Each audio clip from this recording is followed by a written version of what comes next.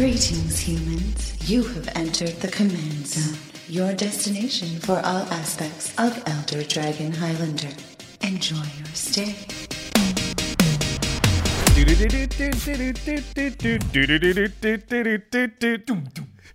Under the sea. Under the sea. Under the sea. Under the sea. Da da da da da da da da da. Take it from me. All day out in the sun they slave away. Something is something. Something that's something. Under the That's one of, I think the most common answer to your favorite Disney movie is usually that. Or Aladdin. From our generation, or I guess you're a different generation than me, maybe. Anyway, yeah, from our age group, I'd say. I'm personally not a fan. Of Little Mermaid? Yeah. What's the message? Josh, you're not good enough as you are. You should change to something else to have a happier life and give up your old one. Like, what? That's not... No, doesn't she learn to appreciate her old... No, she really doesn't. As a human. Yeah, she really doesn't. That's a good point. Yeah. That's a good point. I do think Ursula's one of the greatest villains, though, in all of Disney franchises. Especially that last fight scene. Oh, my goodness. Well, and she's a great singer. Yeah. Oh, yeah. Absolutely. How's it going, everybody? You are listening / watching the Disney Zone podcast. Just kidding. The Command Zone podcast. I'm your host, Jimmy Wong. How's it? It's Josh Lee Kwai. Hey, have you seen the new Game Nights episode, everyone? You should. You should probably stop and watch it right now because we're going to talk about the deck that Jimmy played in that episode. Are we going to worry about spoiling the Game Nights thing? Not or at this not? point, no. The deck that, spoiler alert, if you haven't watched Game Nights, I'm about to spoil it. So pause, go watch it, and then come back. Okay. I'm assuming everyone that's still here doesn't mind spoilers. This is the game-winning deck from the most recent Game Nights where we played all the new multicolored legendaries from Rivals of Ixalan. And, critics are touting this Game Nights as one of the best episodes ever. So, Critics' Choice Award. It is Kumena, Tyrant of Oraska. Jimmy playing Simic. Yeah, for the first time, just pure Simic. People are regarding this as potentially the best Merfolk commander of all time. I think it probably is. I think if you put a couple of disclaimers around it, you can definitely make that case. And we'll talk about that at the end of the episode. But before we get into it, let's talk about the sponsors for the show. CardKingdom.com/CommandZone. That's the affiliate link to go buy your singles, to go buy your Kumenas, your Kumena sleeves, your Kumena deck boxes. Kumena, not cheap right now, as it turns out. Yeah, it turns out that this card being 3 mana and very powerful is actually great in Standard. And I think it's going to be... Maybe Modern even? Maybe, yeah. I can only imagine that's the reason that it's like $24 right now. Yeah, it's up there. But, all of the Rivals of Ixalan cards, lots of really great cards that we're going to talk about some of them today. Go to cardkingdom.com/CommandZone to buy it and use our affiliate link. Yep, you're going to buy Magic cards anyway. If you use the affiliate link when you do, you're keeping the podcast and Game Nights on the air. The other way to support the show is by supporting our other sponsor, which is Ultra Pro. Ultra Pro makes all of the themed stuff for every set. So every new set that comes out, Ultra Pro is releasing a bunch of new product that is themed to the new set. So I've got a Lenda here. That was my deck. Mm-hmm. What is this guy's name? Angrath. And then Kumena, Jimmy, you can get deck box and sleeves for this deck. And there's it's also really fun to whip out my Kumena deck, and it's in the sleeves, in the deck box. It's like, who am I playing? I love that. That's one of the upsides of having Ultra Pro as our sponsor is that, like, when we do build these decks, it's like you get all the stuff. You get the playmat and everything, too. So I like that. And the final way to support the show is directly on patreon.com/CommandZone. In fact, we call out one lucky patron every single episode, and this episode is dedicated to Caleb Tucker. Caleb. You rock. You do rock. And also, we are 5 episodes away from episode 200. Oh, we still have no idea what we want to do for that episode. We want to do something special, something fun. So if you have any ideas that is not live building a deck on the live stream, let us know in the comments. Email us, tweet us, all that good stuff. Really do want some suggestions on what we should do for episode 200 because we're out of ideas. Yeah. Well, somebody come up with something good, please. We always are looking for ideas anyway, so if you even have episode ideas, just hit us up. All ideas are good ideas. All ideas are ideas. There we go. Okay. All opinions are valid, but it doesn't mean they're right. Okay, moving on. Kumena, Tyrant of Oraska.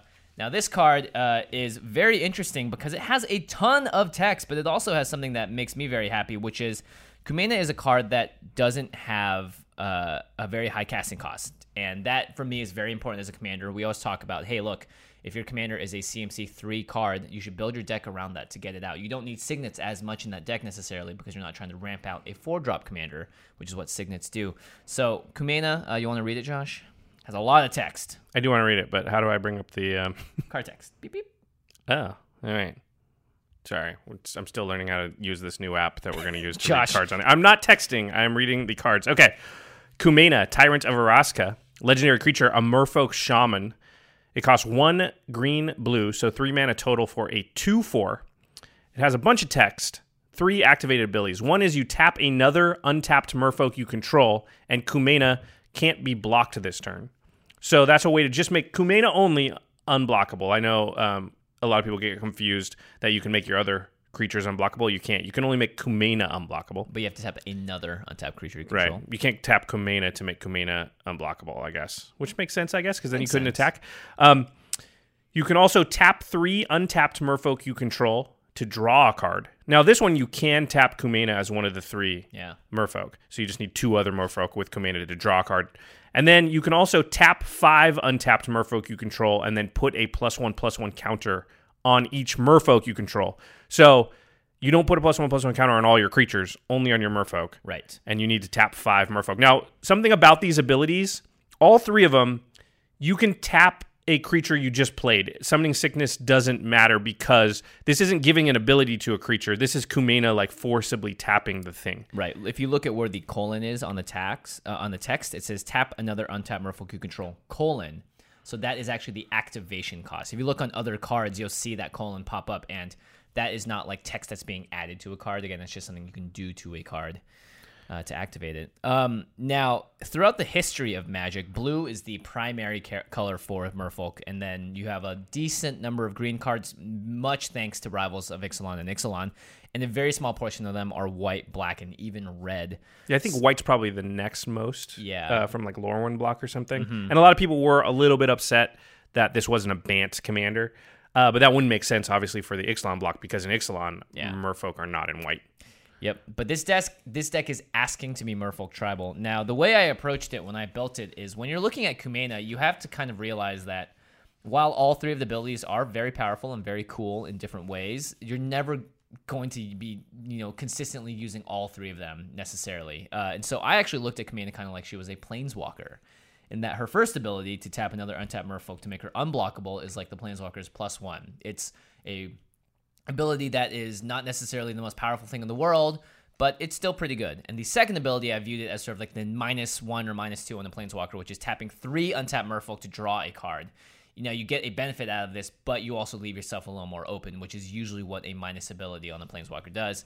And then Kumena's ultimate would be tapping 5 Merfolk to put a +1/+1 counter on each Merfolk you control, which is very similar to a lot of different Planeswalker abilities. But most importantly, it's a very best case scenario. And like the 5? Yeah, because we were talking about this. If you're doing that, you should be winning anyway with a bunch of Merfolk on the board. I feel like if you have 5 Merfolk on the board, you're like, what does the board have to look like where you're willing to do that? Tap all 5 of them to put a +1/+1. You want to, because we're going to talk about a bunch of Merfolk later, but Merfolk have a tendency to, they're not vanilla creatures usually. They do stuff. They almost all do stuff. And I'd so rather have 6 Merfolk to tap them, draw 2 cards, not yeah, put +1/+1 exactly. counters Yeah, on, so it's interesting. I like looking at it like a Planeswalker thing. And if you think about it, usually the minus ability, not always, but very often the minus ability on a Planeswalker is kind of the meat and potatoes ability. Yeah. The one that's like really the reason you're playing it. That's an interesting way to look at it. I like that. So this deck was essentially built around the idea of just getting pure value out of blue-green, but in this case, good call. I thought it was going to just land right back on the... Me too. It got really close. But yeah, you want to abuse tapping and untapping mechanics as much as possible. But the thing is, you're also limited to mostly trying to play more Merfolk than not. Because if you're playing cards that are just good that tap and untap, then you're not getting the real synergy out of Kumena, which is what I wanted to do. And I wanted to do something with the tribal theme as well. So let's talk about our first category, which is a big one. It's tappers. So these are cards that want to tap themselves to do something important or powerful. And the number 1 legendary creature, it's been errated to be a legendary creature Merfolk because it just said legend back in the day. I didn't even know this was a Merfolk till you played it on game nights. Like, that's a Merfolk? Yeah, it's Empress Galena. So this was played on game nights, and had it not been board wiped, would have done a lot of disgusting stuff with my board. So Empress Galena, 3 blue for a legendary creature Merfolk. It's a 1/3, and it says blue, tap, then the colon sign. Gain control of target legendary permanent. This effect lasts indefinitely. Yeah, it's not like those effects where, like, if Galena becomes untapped, you lose control of it, or if Galena leaves the battlefield. No, you just get that thing, and the only way they can get it back is through Homeward Path or bouncing it back to owner's hand or something like that. Galena's just been a very powerful card in the format. Yeah. But I didn't know she was a Merfolk. Yeah, she's a Merfolk. And in the game that we played, Craig had played a Gaia's Cradle. So that is a card that I could have stolen with Empress Galena because it's a legendary land. And I think that's really important to know. It's a legendary permanent. Now, cards like Caracas are banned in Commander because it bounces a legendary creature to its owner's hand, aka everyone's commander. But Empress Galena can steal everyone's commander, which means its power level is way up there, as well as randomly grab stuff like the Growing Rights of Amok and all of the new legendary enchantments from Rivals of Ixalan and Ixalan. So I definitely wanted to play this in the deck because who knows, I could have stolen some other stuff maybe.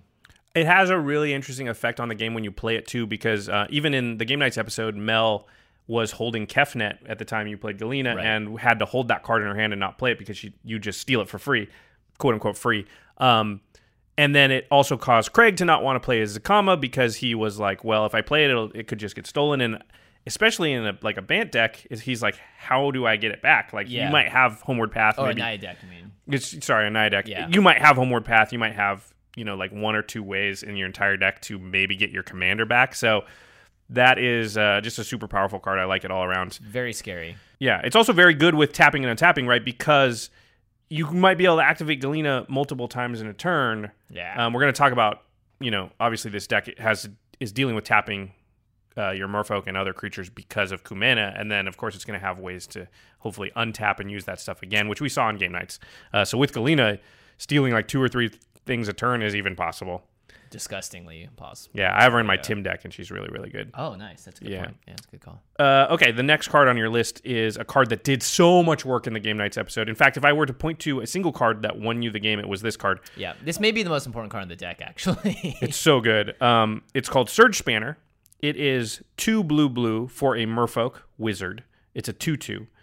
It says, whenever Surge Spanner becomes tapped, you may pay 1 in a blue. If you do, return target permanent to its owner's hand. So you capsize something every time Surge Spanner becomes tapped. You have to pay the 2 mana. This is just insanely powerful, and repeated bounce, we know because of capsize. I mean, how many decks play capsize is very powerful in the format as a way to sort of lock one up or even more opponents, depending on tapping Surge Banner and whatnot, just out of the game. Just like they can never. We saw on Game Nights, Craig was in a position where he could play 2 things, you bounce 2 things, and basically time walk him every single turn. Every turn. And not to mention, Craig's goal was to cast a commander that now costs 11 mana, right? So he's trying to ramp it out. He's trying to use creature-based ramp, and as well, actually, the creature-based ramp is what really got Craig, because he just couldn't keep that single Somberwald Sage on the board long enough to ever tap it to use it for its mana. So, yeah, Surge Spanner, pretty effective. Surge Spanner did so much work. It was so good. Yeah. 2 other tapper cards that are just general value cards and happen to be Merfolk as well are Merfolk Looter, which you can just tap to draw and discard, and Enclave Cryptologist, which is a level-up creature that you can... I didn't realize this was a Merfolk either. I know, right? But you start tapping the Enclave Cryptologist to draw and discard, and at a certain point, it just taps to draw a card. So these, again, are both creatures that want to be tapped and specifically want to be untapped, so you can use their ability a lot later on. Yeah, Cryptologist is a card that just kind of sees a lot of play because it's a 1-drop that has real utility. Yeah. You have to level it up a little bit, but a ton of utility. Yeah, now, here's where things get a little silly with Surge Spanner is a card called Drowner of Secrets. It's a 1/3 Merfolk wizard to tap an untapped Merfolk you can control. Target player puts the top card of his or her library into his or her graveyard. So Surge Spanner can obviously be tapped by Kumena to make her unblockable, but at the same time, you also want other cards that will be able to tap, because you never want to attack with your Surge Spanner. Oh yeah, that's something we didn't talk about with Surge Spanner. Usually that downside, it has to become tapped to do its thing. Yeah. It's not there, because Kumena, you can just tap it to make Kumena unblockable, even if you're not going to attack with Kumena, even if you don't care about that. Not your turn, you're just trying to tap the Surge Spanner. Yeah. And so Drowner of Secrets does the exact same thing, and then maybe in some weird 1 out of 100 scenario, you may actually want to try and mill someone out with. You might get like an untappy combo where you're tapping Drowner of Secrets, 15 times in a turn somehow with a certain synergies. Yeah, that's cool. Yeah. I mean, it's not cool when it happens to me, but it's cool in theory. The next one is really interesting. So it's Sea Hunter. It's a 2 blue for a human mercenary. It's a human, so that's why it's interesting. You pay 3 and you tap it to search your library for a Merfolk card, and then put that card into play, and then shuffle your library. You don't sacrifice the Sea Hunter or anything. No. This is the... is there even a... I'm trying to think of an analog to it. I was going to say Captain Sisay, but that's to your hand, right? Yeah. So this is tutor and cheat mana cost, right? Yep. In a deck that is good at untapping things, so you might be able to just go boom, boom, get your 2 best Merfolk onto the battlefield. Yeah, I mean, a lot of this deck is about, like, find Galena, find Surge Spanner, find basically the most powerful cards that you can. And even though he isn't a Merfolk himself, he's just hunting those seas. Being able to untap it, even just having this there and being able to do it once is pretty good, too, because the deck doesn't play that many. My deck doesn't play that many tutors. You could obviously run, like, the whole Green Sun Zenith package and stuff, but I wanted to keep it very thematic and very much in the world of... All right, well, if we're going to go for Merfolk, we're going to find things that want to go for Merfolk. Yeah, this card says Merfolk on it, so that's pretty good. Yeah.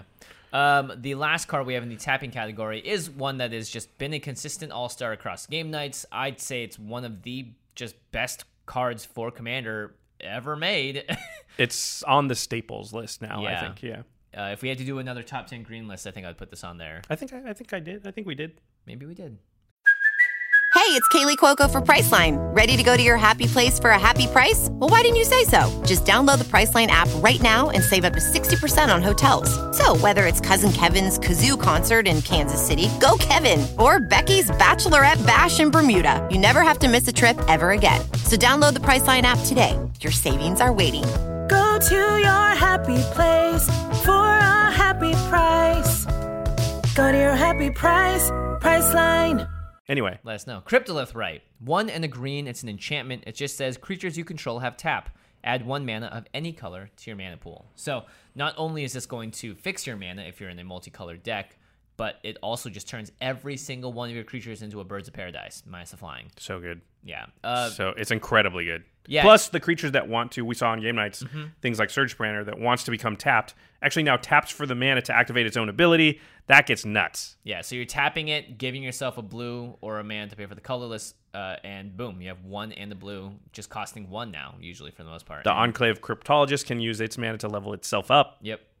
Lots so of good. combos. So good. Now let's talk about things that untap, and this is one of your favorite cards, actually, Kira's Follower. Yeah, I love this card. It's just a blue and a green for a 2/2. You can tap it to untap target permanent. It's so good. It's permanent. I love seeing the word permanent. This is another like almost staple card for Simic, for sure. Because we have so many mana rocks and things. Even if you're not running a deck like yours, right, where you have tons of things that want to tap, so untapping and using them again, like Empress Galena, Surge Spanner is very powerful. But even that, just your Mana Vaults, your Basalt Monoliths, your more expensive, your Grim Monoliths, even Soul Ring, like those types of things. Even Temple of the False Gods. There's so many things in a normal deck that Kira's Follower wants to untap. Now in this deck, you'll also want to untap all your creatures. You know, that can be. I mean, you were doing it on game nights. It allowed your a Mana Vault. Yeah, and it allowed your Surge Spanner. That was why you were being able to basically time walk Craig every turn. Yeah. So sorry, Craig. That was brutal. Sakama, scary. Very scary. Yeah. Now let's talk about a couple of the Marrow cards. They are some of my favorite untappers. So Marrow Regery. I never know how to pronounce this. Regery? Marrow Regery, yeah. Marrow. You had it. Marrow. 2 and a blue for a Merfolk Soldier. It's a 2/2. Other Merfolk creatures you control get +1/+1. So it's a Lord, which is pretty sweet. But whenever you cast a Merfolk spell, you may tap or untap target permanent. What? It's... I always forget about the tap part. You used it to great effect on game nights, where you were actually like, "Oh, I'm gonna cast a Merfolk, untap this thing, then I'm gonna cast another Merfolk, and actually tap down one of your blockers." Yeah, so I could kill you. Get in for the damage. Yeah, I love the Marrow cards. There's also Marrow Commerce, which is an uncommon from Lorwyn, and it's a 1 in the blue enchantment that just says at the beginning of your unstep, untap all Merfolk you control. So it's kind of like Seedborn Musi. Yeah. Yeah, definitely. That's a good point. Specifically for creatures, but... So now you get 2 Seedborn Muses in your deck. It's not the same, I know. It's not all your stuff. But when you're tapping... I didn't even play Seedborn Muse in this deck because I didn't need it. When you're tapping... that way you can just like, oh, I want to draw a card. And now I'm going to untap and now, I can draw another card. Yeah. That kind of thing, yeah. Yeah, so I like Marrow Commerce quite a bit. Next one's one of my favorites. Also, this deck tends to have a lot of my favorite stuff because untapping and untapping things is like my favorite thing in Magic. Yeah. That's why during game nights, I don't know if you can tell if you ever cut away to me, I was just jealous. Everything Jimmy was doing, I was like, I want to be doing that stuff. That looks like so much fun. So the next card is Minamo, School at Water's Edge. It's a legendary land. It taps for a blue, or you can pay a blue and tap it to untap target legendary permanent. So Galena's a legend. Kumena, obviously a legend. There are some other legends in the deck, and that's just like, basically costs you 2 mana to untap something. Yeah, and it taps for blue mana as well. It comes in. It doesn't cost you anything to play that over an island, anything, really. And it comes in untapped. It's just, obviously it's low on the pricier side because it's a very good card, but yeah, it's very good in this deck specifically. All right, so that's sort of the tapping and untapping package. Now, obviously, you can add in more or less of these as much as you want. Obviously, what was the cycling card that untapped from? There's one from Amonkhet that was an untapper. Oh yeah, the Vizier of untapping. I'm pretty sure that's what something wins. Maybe, I don't know. Yeah, and then there's everyone's favorite, your favorite card.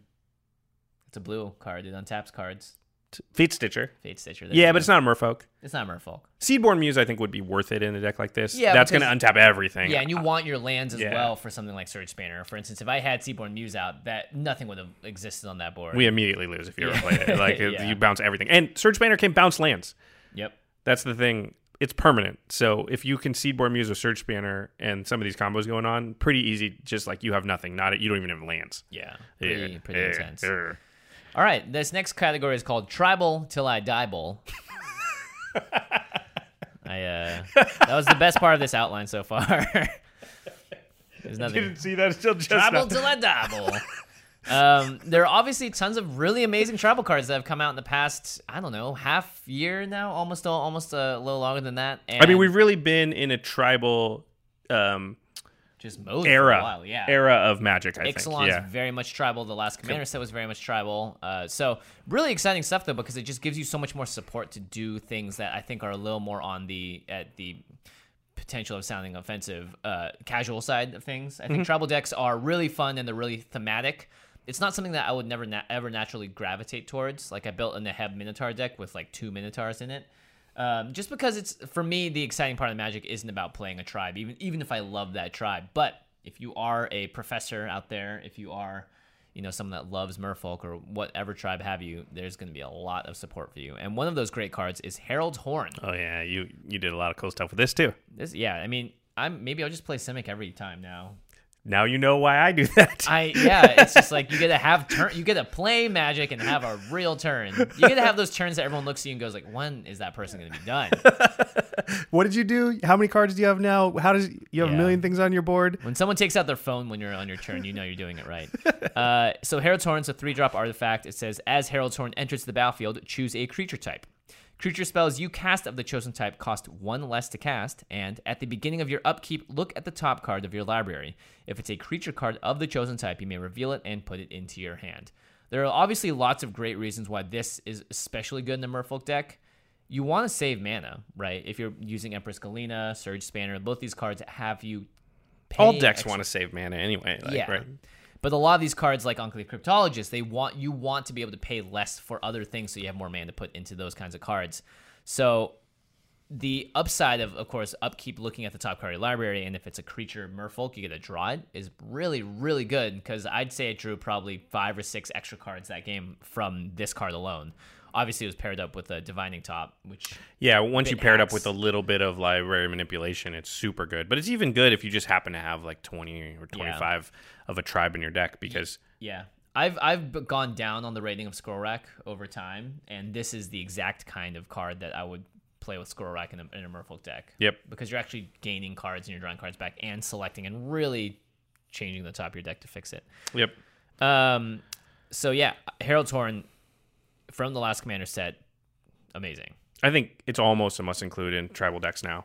It has to be a must include. There might be tribal decks that are making like more tokens, or the cards don't say the tribe. Oh, right. Like soldiers maybe wouldn't want it, but like as long as you've got like I said, I think if you're at like somewhere around 25 of a certain tribe, then it's totally worth it. Because even if it's just going to draw you a card like 1 and 2 turns, I'd say even 20, it reduces cost of creature spells. Yeah, that's true. It's a really good type too. So like it does so much stuff. Yeah, it's kind of like a 3-mana rock almost. Yeah. For all your tribal stuff too. Yeah, that's a really good point. Another card you have listed under the Tribal Till I Die Bowl category. I just want to say that. Seafloor Oracle, 2 blue, 2/3 Merfolk Wizard. It says whenever a Merfolk you control deals combat damage to a player, draw a card. This is new from Rivals of Ixalan. Yeah, it's brand new from Rivals. It's actually really exciting that they included this in there. There are other cards that have this effect, but not at this cost. Yeah, and also like this one's templated, and some of those other cards probably are too, where if you hit with 5 Merfolk, you draw 5 cards. Right. Some cards are templated in a way where it doesn't matter how many. Once, you get 1 draw total. Yeah. Yeah, so this obviously is one of the great ways for, and also Kumena becomes unblockable. That's what I was going to say. It's pretty easy. Even if people have good blocks, as long as you have 2 Merfolk, you can always tap one of them to make Kumena unblockable and draw a card. Yeah. So. And also maybe get in for commander damage. I don't know. There is a Voltron build of commander damage. Yeah. I laugh at you. Well, that's another discussion for another episode. Yeah. It's like the training wheels they give you when you first start learning EDH, being like, this is also a thing you can do. Yeah. And you're like, whoa. It reminds me of nothing so much as mana burn. Well, listen, this is going to be controversial. Let's not get sidetracked. We'll talk about that someday. Yeah. The next card's a card from Ixalan. Yeah, Vanquisher's Banner. So another tribal card. This one is a 5-drop artifact, and it says, as it enters the battlefield, choose a creature type. Creatures you control of the chosen type get +1/+1, and whenever you cast a creature spell of the chosen type, draw a card. So this is a Lord-based effect. It's going to make everyone buffer, but at the same time, it costs 2 mana more than the Herald's Horn, but it does just draw you cards unconditionally if you play a Merfolk spell, if that's the tribe you chose. Yeah. That card, I think that card's actually really good. Pump your creatures, and it is a lot like Herald's Horn, though. Yeah. Herald's Horn kind of has 2 modes: ramp your stuff, draw cards. This is pump your stuff, draw cards. But the card draw on this is guaranteed. Yeah. The next one is Distant Melody. It's 3 and a blue for a sorcery. It says choose a creature type, draw a card for each permanent you control of that type. So it's sort of a one-time draw a bunch of cards for 4 mana. Yeah, this is a card that I was actually interested in testing out because it is not good on an empty board. Like, you'd rather play any 4-mana draw spell in this case, but it may work, it may not. I didn't get to play it in the game. At the best, it would have drawn me 5 cards for 4 mana, which is not amazing. It's still pretty good, but yeah. I think if you draw 3 cards for 4 mana, that's Harmonize. Yeah. You're fine. Yeah. Anything... You have to be doing that on average, though, because otherwise you just put Harmonize in your deck. Yeah, exactly, right? Or just put any other cards that draw cards. You would even put like, Brain Geyser or something where you can possibly... X and the blue and draw way more cards, So XX, or blue. Blue, yeah. So this was definitely a card that I was just speculatively putting in there, but it is tribal, so... it does work very well, however, with this next card, which is Deep Root Waters. It's the 2 in the blue for an enchantment. It says whenever you cast a Merfolk spell, so not necessarily the creature, create a 1/1 blue Merfolk creature token with hexproof. So you get to pump out a bunch of little guys for every single time that you're casting a Merfolk spell. So this obviously counts towards any Merfolk enchantments that we might have in the deck. It works well with the last draw card, but again, this is... It works well with Kumena. Yeah, it works well with Kumena. Yeah, actually it works really well with Kumena because when you cast her, you automatically have a creature that can make her unblockable. So for that alone, it may be worth it, but it's tough because it also leaves you very, very susceptible to board wipes if someone's like, I don't like what's going on. But if you have enough and Kumena, you draw enough cards to sort of make up for that loss. Yeah. I like it because even if you just get 3 Merfolk off of it, through just casting your Surge Banners and Kira's Followers and whatnot, you tap them with Kumena to draw a card. You do that a couple times. Yeah. Now they board wipe, you've mitigated it. You're accelerating the amount of times you can use Kumena's abilities with a card like this. Plus with Cryptolith, right? I think actually Deep Root Waters is really good. Okay, so here's a new card from Commander 2017. This is going to be a staple, I think, for a lot of decks in the future. It seems a lot of tribal decks, It seems just way too powerful. The problem is, I think blue is sort of light on tribal besides Merfolk, right? Like, who's the other big Sphinx? You don't see a lot of those. Sea creatures. Yeah, but that's not one tribe. You'd have to name Kraken or Serpent or whatever. Okay, sorry. Fairies, maybe, I guess, would be one. I'm probably missing a big one. People are yelling at me right now. Sorry. Kindred Discovery is the card, though. It's 3 blue for an enchantment. It says, as Kindred Discovery enters the battlefield, choose a creature type. Merfolk in this one, obviously. Whenever a creature you control of the chosen type enters the battlefield or attacks... Just attacks. No combat damage necessary. Draw a card. Woo! So it does the Vanquisher's Banner thing plus the Seafloor Oracle thing. Yeah. Except for Seafloor Oracle, you have to do combat damage. So it actually does better than that. This card's ridiculous in a tribal deck. It's absurd. Yeah. It's very, very powerful. Yeah. I think this is if you're playing blue and tribal, you have to put this in your The deck. only tribal decks I might not play this is like maybe not a dragon deck or something where all your stuff's big. Right. It just costs a ton to cast. Because I'm only going to cast one a turn maybe or whatever. Yeah. But you might cast this and then cast 3 Merfolk the next turn. Just draw 3 cards. Like, that alone is crazy. And then attack with whatever's on the board. Draw even more. Kumena, again, a very good attacker. Yep. Okay, next up is just a category called Simic Value Town. This is my favorite category. It is, and I wanted all of the value to be creature-based, because this is obviously a creature-heavy deck with all of the Merfolk in there. So the first card I have is Path of Discovery, which... this is a new one, and this is going to be... It's an overperformer. You're going to see this a lot. Yeah, in fact, if you are investing, I think now is the perfect time to grab these before they start shooting up. I don't know if they actually will. It's just my theorizing. Jason, don't tell me otherwise. 3 and a green... I don't think this is playable in standard, so I don't think there's any reason to grab it right now. But before rotation, well, I don't even know. We got to ask Jason. I don't want to give people bad information. But what I will say is, I agree with you. This is going to be a big card in the Commander format. You're going to see it in creature decks a lot, especially token decks. Now, when it says 3 and a green for an enchantment, whenever a creature enters the battlefield under your control, it explores, and that's it. So exploring is a very good mechanic. Exploring lets you look at the top card of your library, and if it's a non-land permanent, you can choose to put it into your graveyard or put a +1/+1 counter on your creature or on top of the back. If it's a non-land, you always put the +1/+1 counter. Sorry. And then you get to choose to put it on top of your deck or into the graveyard. So you kind of scry, but to the graveyard instead of the bottom of your library. Which is actually better in a lot of cases. In fact, I would almost always want something in the graveyard as opposed to the bottom of my deck. Yep. And if it is a land, you draw the land. You draw the land. Yeah. So it either draws you a card or pumps your creature plus scry. Yeah. And here's the thing: if you make 5 tokens and you just want to keep that card on top and it's a non-land, they all get +1/+1. So it's like Cathar's Crusade almost a little bit. Well, not as powerful, but at the same time, you could just start, it's good. It's not Cathar's Crusade. Yeah. At the same time, you could start just flipping cards into your graveyard and just drawing all the lands off your deck too. So and you had top deck manipulation when you played this. So he had Sensei's Divining Top, which allowed him to look at the top 3 cards of his library. So he could choose whether, do I need a land? Then I'll draw. Then I'll put that on top and draw it. Do I want a +1/+1 counter, or do I want to get rid of one of those cards? See, with top, it allows you to actually get rid of the cards, because that's the thing that sort of quote unquote keeps top in check, right? And why you want fetch lands, because you get to the point, you look at it, you do it, you look at it, you do it, and by the 3rd or 4th time you do it, you're looking at the same 3 cards, so you're really only looking at 1 new card per turn. Yeah. But if they're all 3 lands or something, you want to get rid of them. Now, Path of Discovery is great for that, but usually you use your fetch lands. But with Path of Discovery now, it's like, I take one of those, I put them in the graveyard, and now I'm looking at 2 new cards the next turn instead of 1.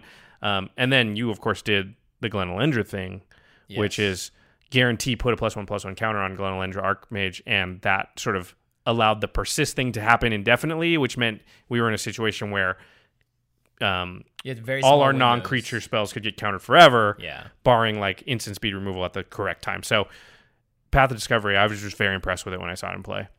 Yeah, not to mention it's one of those cards that scales really well with the course of the game, because in the beginning of the game you're going to probably want more lands, and later on in the game it's like there's no worse feeling to me than drawing an absolutely useless card at the final turns of the game. And the Path of Discovery can help you just filter those out with a consistent scry-esque maneuver. And if you're a graveyard deck, especially in a Marin deck or something, this is really, really good. And later on in the game, too, when you don't want to draw lands, Path of Discovery is kind of getting through your lands fast. Even if you're drawing them, they're just getting off your deck so that when your draw phase comes or your draw spells come, you've already kind of gotten the lands out of the way. So, yeah, really good. Yeah. The next one, another one you played your whole deck, it feels like. Well, I drew about the whole deck, so. This is another, sort of almost staple card. It's getting close. It's Lifecrafter's Bestiary. Or Bestiary. I looked it up later, and you can pronounce it a million different ways. So they're thank you, English language. Yeah, thank you. It's a 3-mana artifact. At the beginning of your upkeep, scry 1. You just do that, and then whenever you cast a creature spell, you can pay a green, and if you do, draw a card. So all your creatures now draw you a card for 1 extra green. And you're scrying every single turn, which adds up very quickly.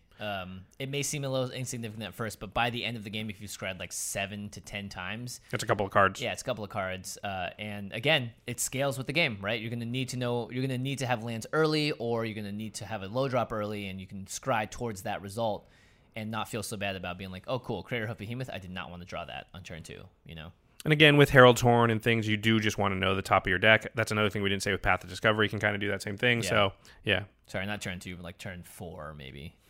Okay, next up we have Novagen, Heart of Progress. This is there are 2 lands that we're going to talk about, and this one I've seen you use to great effect before.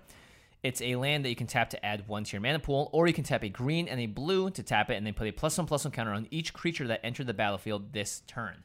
Not to mention, you can do this on other people's turns. For instance, if I had this out, I could have done this to your giant explosion of vampires. Then I'll be 12 tells. It would have been sweet. But yeah, you're making tokens in this deck. You are creating a lot of value. You should be ramping pretty hard too. So there's a good chance to be able to drop a lot of stuff on the board and make them all buffer and beefier. Yeah, there's a couple of cards like this. There's one for green, or for Oranreef, the Vastwood, is that it? That does only green creatures that enter the battlefield. But these can be very powerful. You kind of put them out early, use them as a normal land, and then sometime in the later game, around turn 9-10, you have a turn where, for whatever reason, through Deep Root Waters or just card draw and playing a lot of cheap creatures, you put like 3 or 4 things out, and all of a sudden this land adds like 5 or 6 extra power to the board at a time no one was expecting it. Can be very good. This next one is absolutely a Simic staple, and one of my favorite cards in the format, Alchemist Refuge. To land, you can tap it for a colorless mana, diamond mana, or you can tap a green, a blue, and Alchemist Refuge, and it basically gives you Vidalcan Orrery for that turn. You may cast spells this turn as though they had flash. There's a colorless version of this that's similar. It's called Winding Canyons. Yep. But it's only creatures. This turns all your sorceries into instants. I love this card so much.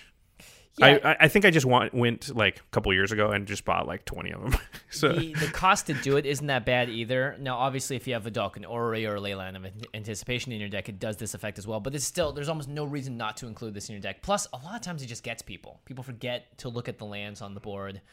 There's already so much going on in the Commander game. Just being like, sorry, I'm going to give this flash, and you can't do anything about it, is very, very powerful. I mean, once you have enough mana and you can afford to sort of be reactive, you can do the Vidalcan Orrery thing and just not do stuff on your turn, right? And make the reactive plays, and that gives you a much better chance of making the correct plays, because you're not guessing what other people are going to do. You're actually seeing what they do and then responding. Right. Yeah, I love this card.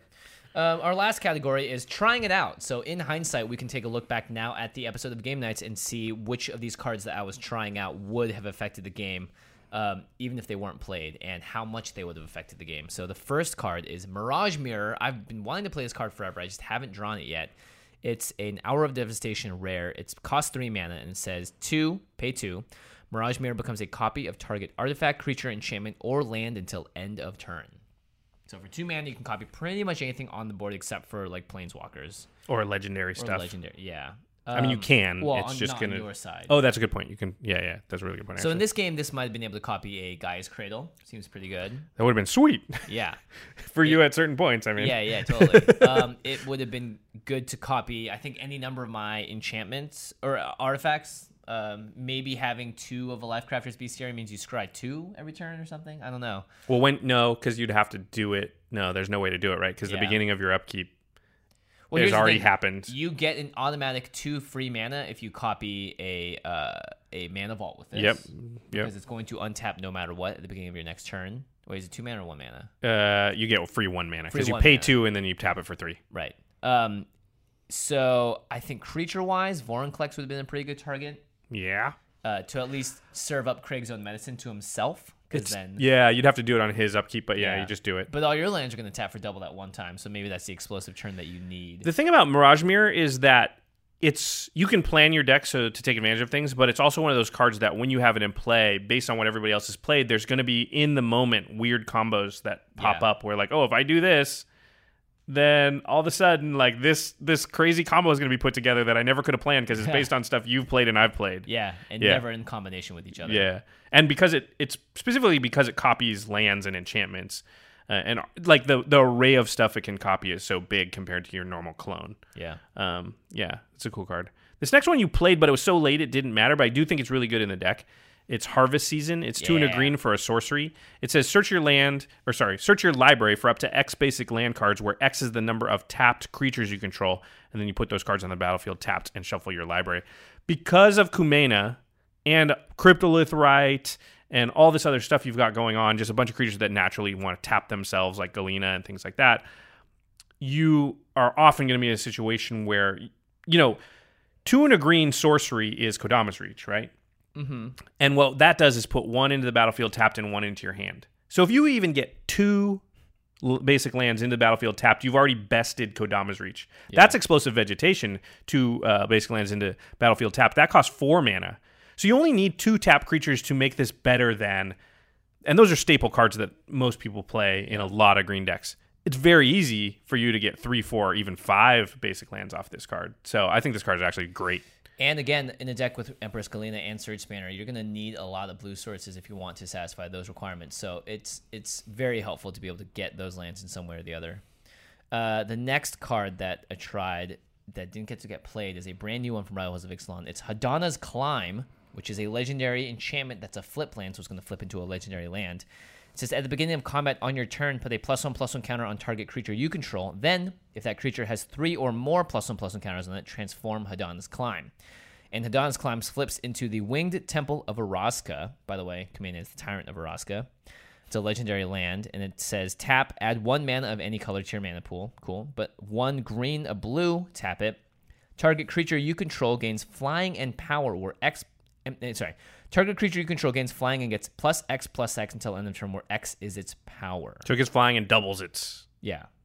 Sort of. If it's like a 4/2, it would become like a 8/6, but basically doubles its power toughness. Not to mention the creature that you may be doing it to may have 3 or more +1/+1 counters on it, so it may be a lot buffer. Maybe unblockable because it's Kumena. The big thing for me is that, this would have been good for Kumena. 2/4 makes it excellent. Take a while, though. Yeah, it takes a while, and it's pretty slow. If there are a lot more +1/+1 counter synergies in the deck, you could definitely flip this the turn you play it.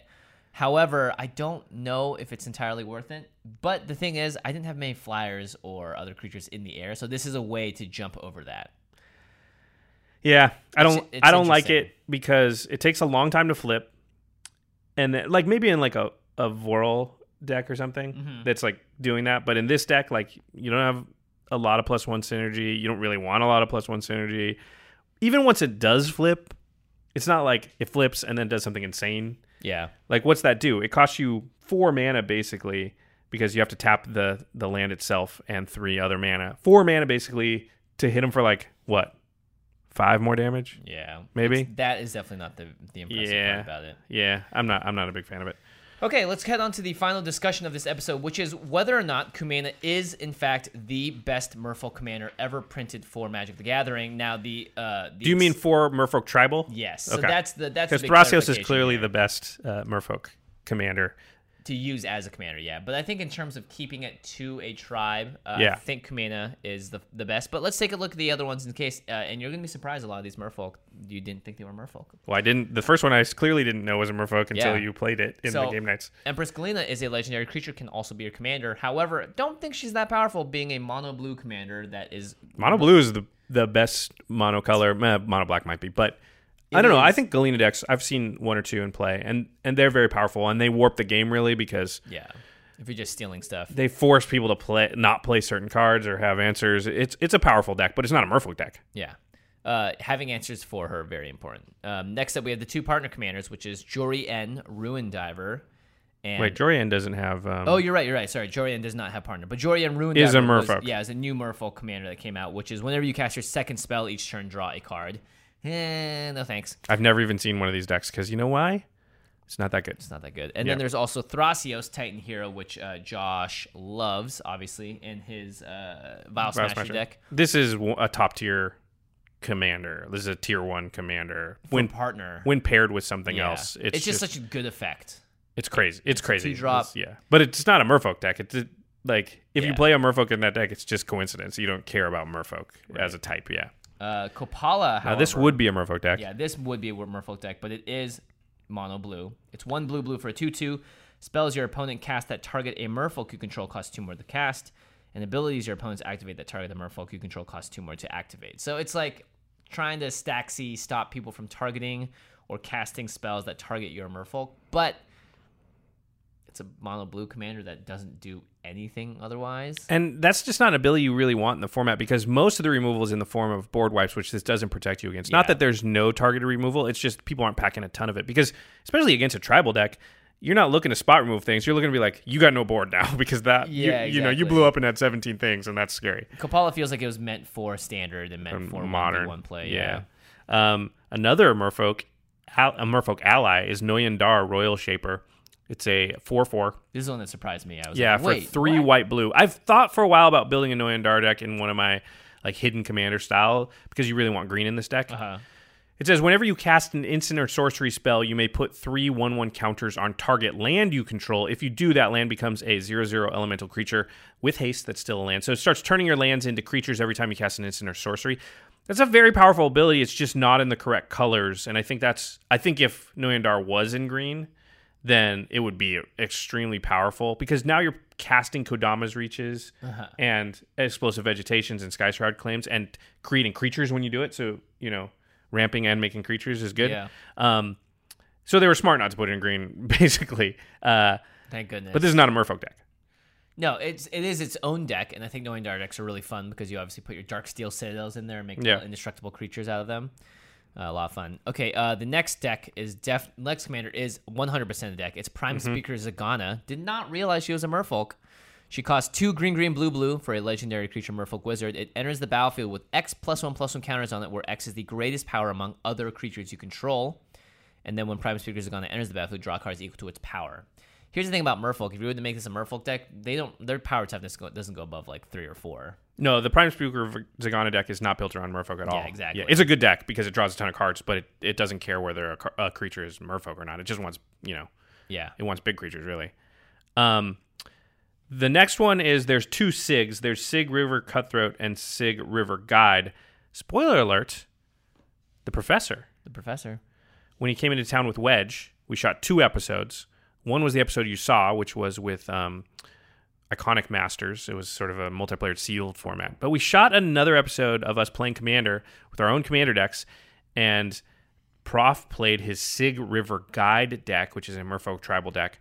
Well, that's all I'm going to give away for now. That episode will be coming out down the line, but it's probably a few weeks off yet. Well, maybe a couple months off. Yeah, let's see if it's better than Kumena. It's Sig River Guide. It's a white and a blue, 2 mana for a 2/2 legendary Merfolk Wizard, has Island Walk. You can pay 1 and a white, and target Merfolk you control gains protection from the color of your choice until end of turn.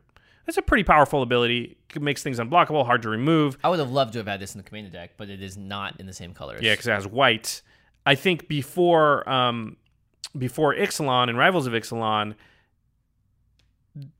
Merfolk were basically in blue mostly, and then white was sort of the next best color. I think green's probably the next best color now, but up until then, Sig probably was. And we should say, when Prof came to town, this was before Rivals was out, so he didn't have this choice to play this commander, or he didn't have a choice to play Kumena. Kumena, yeah. Yeah. So anyway, I think this is actually probably the second best so far. So far, yeah, Commander. Definitely. Yeah, it's still not amazing, but this might be around there. It's Sig River Cutthroat. So Sig has had 2 iterations. This one costs 2 Dimir mana symbols. So it's blue black.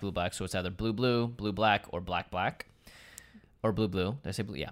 It's a 1/3. I don't know. Legendary Merfolk Rogue. At the beginning of each end step, if an opponent lost 3 or more life this turn, you may draw a card. So obviously incentivizing you to make opponents lose life, but it's the beginning of each end step. So this could happen up to 4 times around the table every single rotation, which is pretty cool. I think a big problem is just the colors. It's in blue-black, and so you're just cutting yourself off from... I guess you could probably build a mono-blue Merfolk deck anyway, so the black would just be kind of gravy, and it would be your board wipes and your removal and a couple of Merfolk. Honestly, I wouldn't. But you can only draw 1 card. I guess you're right. Other players' turns. So yeah, I would play a deck that just makes people attack each other, not necessarily. And Sig is just there to gain me card value. True. Maybe. Thing is, it can make them want to attack you too, so that they're not losing life and drawing you cards. I'll just hit you, then you don't draw a card. Oh God. The next one is a Craig Blanchett favorite. I did not know this was a Merfolk. Talran Sky Summoner. 2 blue for a legendary creature, Merfolk Wizard. Whenever you cast an instant or sorcery spell, you create a 2/2 blue Drake creature token with flying. So you get 2/2 flyers when you cast instants or sorceries. Not a Merfolk commander, but it is a Merfolk. This is a very strong card in a good deck, but it's not a Merfolk deck. It's an absurdly strong card in the good deck, in the right deck, because it just wants to counter everything. It's like the most oppressive deck you can play, I think. One of the more oppressive decks you can play is Talrand. But definitely that not a Merfolk deck. Yeah, I was like, I can't believe this person's a Merfolk. Thada Adele is our next Acquisitor, our next Merfolk. It's a 1 blue for a 2/2. It has Island Walk, so it can't be blocked as long as the defending player controls an island. Whenever Thada deals combat damage to a player, search that player's library for an artifact card and exile it. Then that player shuffles their library. Until end of turn, you may play that card. So You can steal soul rings, you can steal lotuses, you can steal all sorts of powerful artifacts from your opponent's deck. It has to deal combat damage, so you're most likely going after people that have islands in play. Yeah, because it's got island walk. But there's nothing about this that says Merfolk, to me at least. No, and you don't. Yeah, I don't think that deck wants Merfolk. It wants ways for Thada to, get in for damage and, ways to. I don't know what else that deck wants. I guess if you're getting in for damage like that, you want Voltron-y stuff. Like you maybe play Tinkers and stuff. Well, can't play Tinker. I can't play Tinker. Maybe you play Artifact-esque spells. I played against a Thada deck once, and it really was so reliant on other people's decks that it didn't feel like it had very much of its own game plan. It still did perform very powerfully. Very 75% theory. Yeah, very much. The next one I played on game nights, it's Tishana. Voice of Thunder. Thunder? Hit the thunder. It's 7 mana, 5 green blue for a Merfolk Shaman. Its power and toughness is equal to the number of cards in your hand. You have no maximum hand size, and when Tishana enters the battlefield, you draw a card for each creature you control. But not Merfolk. Right.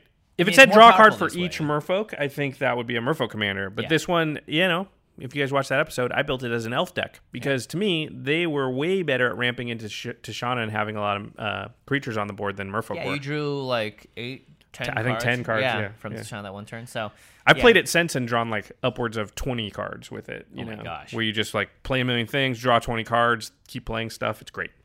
Well, here's another very powerful commander, but is not. There's a lot of Merfolk. Yeah, when I was looking through, I was like, there can't be that many legendary Merfolk. Boy, was I wrong. It's Vorl of the Hulklade. 1 green blue for a dude with a lot of abs. It's a 1/4. Those are some huge abs. Yeah, too. he's got like a 20 pack on that thing. Even the decoration behind him looks like he's got abs on it. He's starring in the next 300. Yeah, exactly. A legendary creature, human Merfolk. For a green and a blue, you can tap him to, for each counter on target artifact, creature, or land, put another of those counters on that permanent. So he's like a very specific way to increase counters on artifacts, creatures, or lands. It's a good card in very specific decks. Maybe Josh Kim has a Vorl deck that's really good. And he's just pumping up stuff constantly in that deck. But he's using like artifacts that put charge counters on and, stuff that is very expensive to get a counter onto. A lot of math. Yeah, a lot of math, a lot of accounting. But it's not a Merfolk deck. Yeah. Okay, you've sold me. Kumena, best Merfolk commander in EDH. Ever. Yep. I think Sig River Guide is probably second. Yeah, and then maybe Sig River Cutthroat after that. But again, they don't say Merfolk on them necessarily. River Guide and Cutthroat. Oh, no, Cutthroat doesn't. River Guide does. Yeah. Kopala is the only other one that really cares about Merfolk, right? Yeah. In that case, we're just going to go off pure power. If I was to say the most powerful creature that is a Merfolk, it goes against Thrasios or maybe Noyan Dar even, or Talrand. Thrasios, not close. Thrasios is tier 1, man. He's ridiculous. He needs a buddy. Yeah. Maybe that's why he's so good. Even if you just played him by himself, I think he's still amazing because you just have to create infinite mana, then you win. You win the game. You automatically win. All right, to the listeners, what do you think about Kumena? Are there any other best Merfolk commander? Maybe any we missed, or do you think one of these ones we did talk about is better? Better, yeah. Are there any cards we missed? How would you build the deck? I would like to know. I definitely think I could have put more shenanigans for untapping and tapping and really focus on getting cards like Surge Spanner out and then just recurring them over and over again, protecting them, recurring them, and just it felt like you were doing a lot of that, though. Definitely not recurring them. I don't have much like get it back from the graveyard, True. for example. So like I think you could build in a little more protection, more counter spells. And green has like E-Witness, Regrowth, that kind of stuff. I think if you really want to make this deck the best it can, you would just focus on only getting Surge Spanner, Galena out, and making sure they can never get removed. And just you basically capsize everybody out. Yeah, make an infinite mana capsize, Surge Spanner, tap infinite deck or something. Yeah, sorry, I was using capsize as a short for Surge Spanner. Yeah. But hey, if you want to buy any of the cards that we talked about today, and there are some really good ones in there, Path of Discovery, awesome card, go to cardkingdom.com/command zone. Again, they are the sponsor for this show. We're very grateful to them for years of great service, and they will provide you with some awesome service as well with some of the best and fastest shipping in the industry. And you can also find all of the Ultra Pro product there or at your local LGS, pretty much anywhere in the world. Ultra Pro, they make the deck boxes, they make the sleeves, they make the playmats, they make all the cool accessories that go along with the game of Magic, and it's fun to be able to sort of theme out your stuff. So Ultra Pro, by buying their products, you're supporting the show and supporting game nights. We do appreciate it. All right, now it's time for the end step where we talk about something cool outside the world of Magic. I have something cool. So, You always got something cool, Josh. a couple months ago, maybe longer than that, I talked about a podcast called Up and Vanished, which was a popular podcast at the time about there was a documentary filmmaker who was actually doing one of these like investigative reporting of a cold case. And he actually helped solve that case. It was like the biggest unsolved case in the history of the state of Georgia or something. Oh, gosh. And through his podcast, they actually arrested, and I believe, I don't know if it's gone all the way through trial or whatever, but pretty sure they solved that case. And now he's moved on to another case, and he's got a new podcast, and it's called Atlanta Monster. And this is a story I hadn't heard anything about. It happened in the late 70s.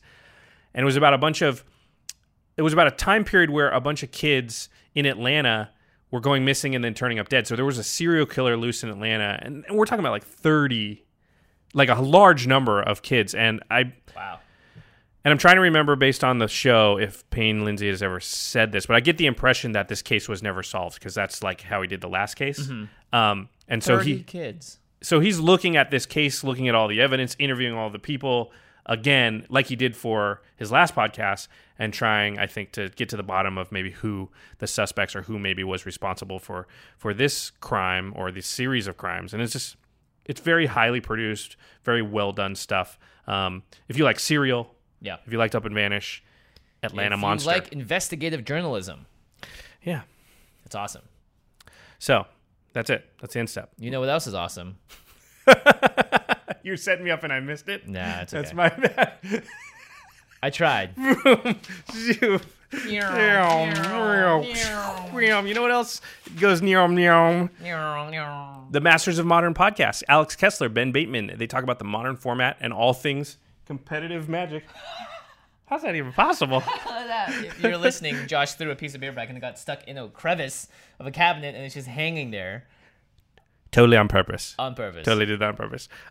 Masters of Modern, our good friends, Alex, Ben. Check them out if you like the modern format, or if you're interested in learning a little bit about modern, because we have some pro tours coming up. Yeah. And there's going to be some events, and those guys know their stuff. So you can find them right next to us at collected.company. You can search for Master of Modern on iTunes, Stitcher, all your podcast apps. You can also follow them on Twitter at the MMCast. And hey, if you want to give some thanks out to our editor, Terry Robertson, he does all the editing for the show. You can find his work at our YouTube channel, youtube.com/The Command Zone Podcast. And of course, you're listening to it right now. So you can check out the video versions or the audio versions, whatever you may please.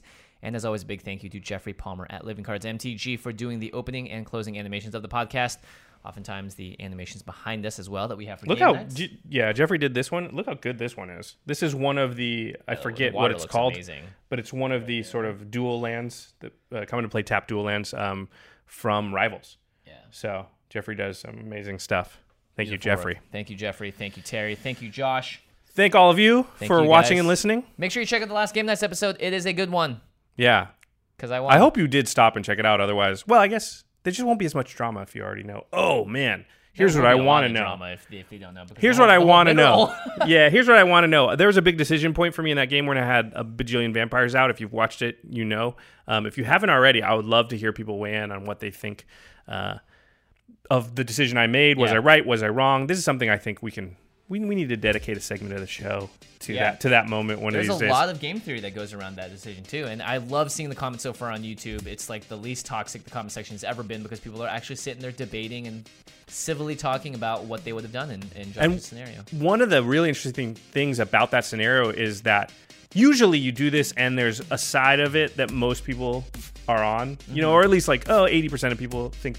This is like not clear cut at all. As you go down the comments, you're like, man, it's still 50-50 after reading everything. Yeah. So anyway, check that out. I have no good way to wrap up from here. I guess we just say goodbye and see you next time, right? Oh, peace. What was this? Remember, Bye. I'm saying bye now by saying high five because I'm scared Bye. of how. You can do this. You can, I am not a crook.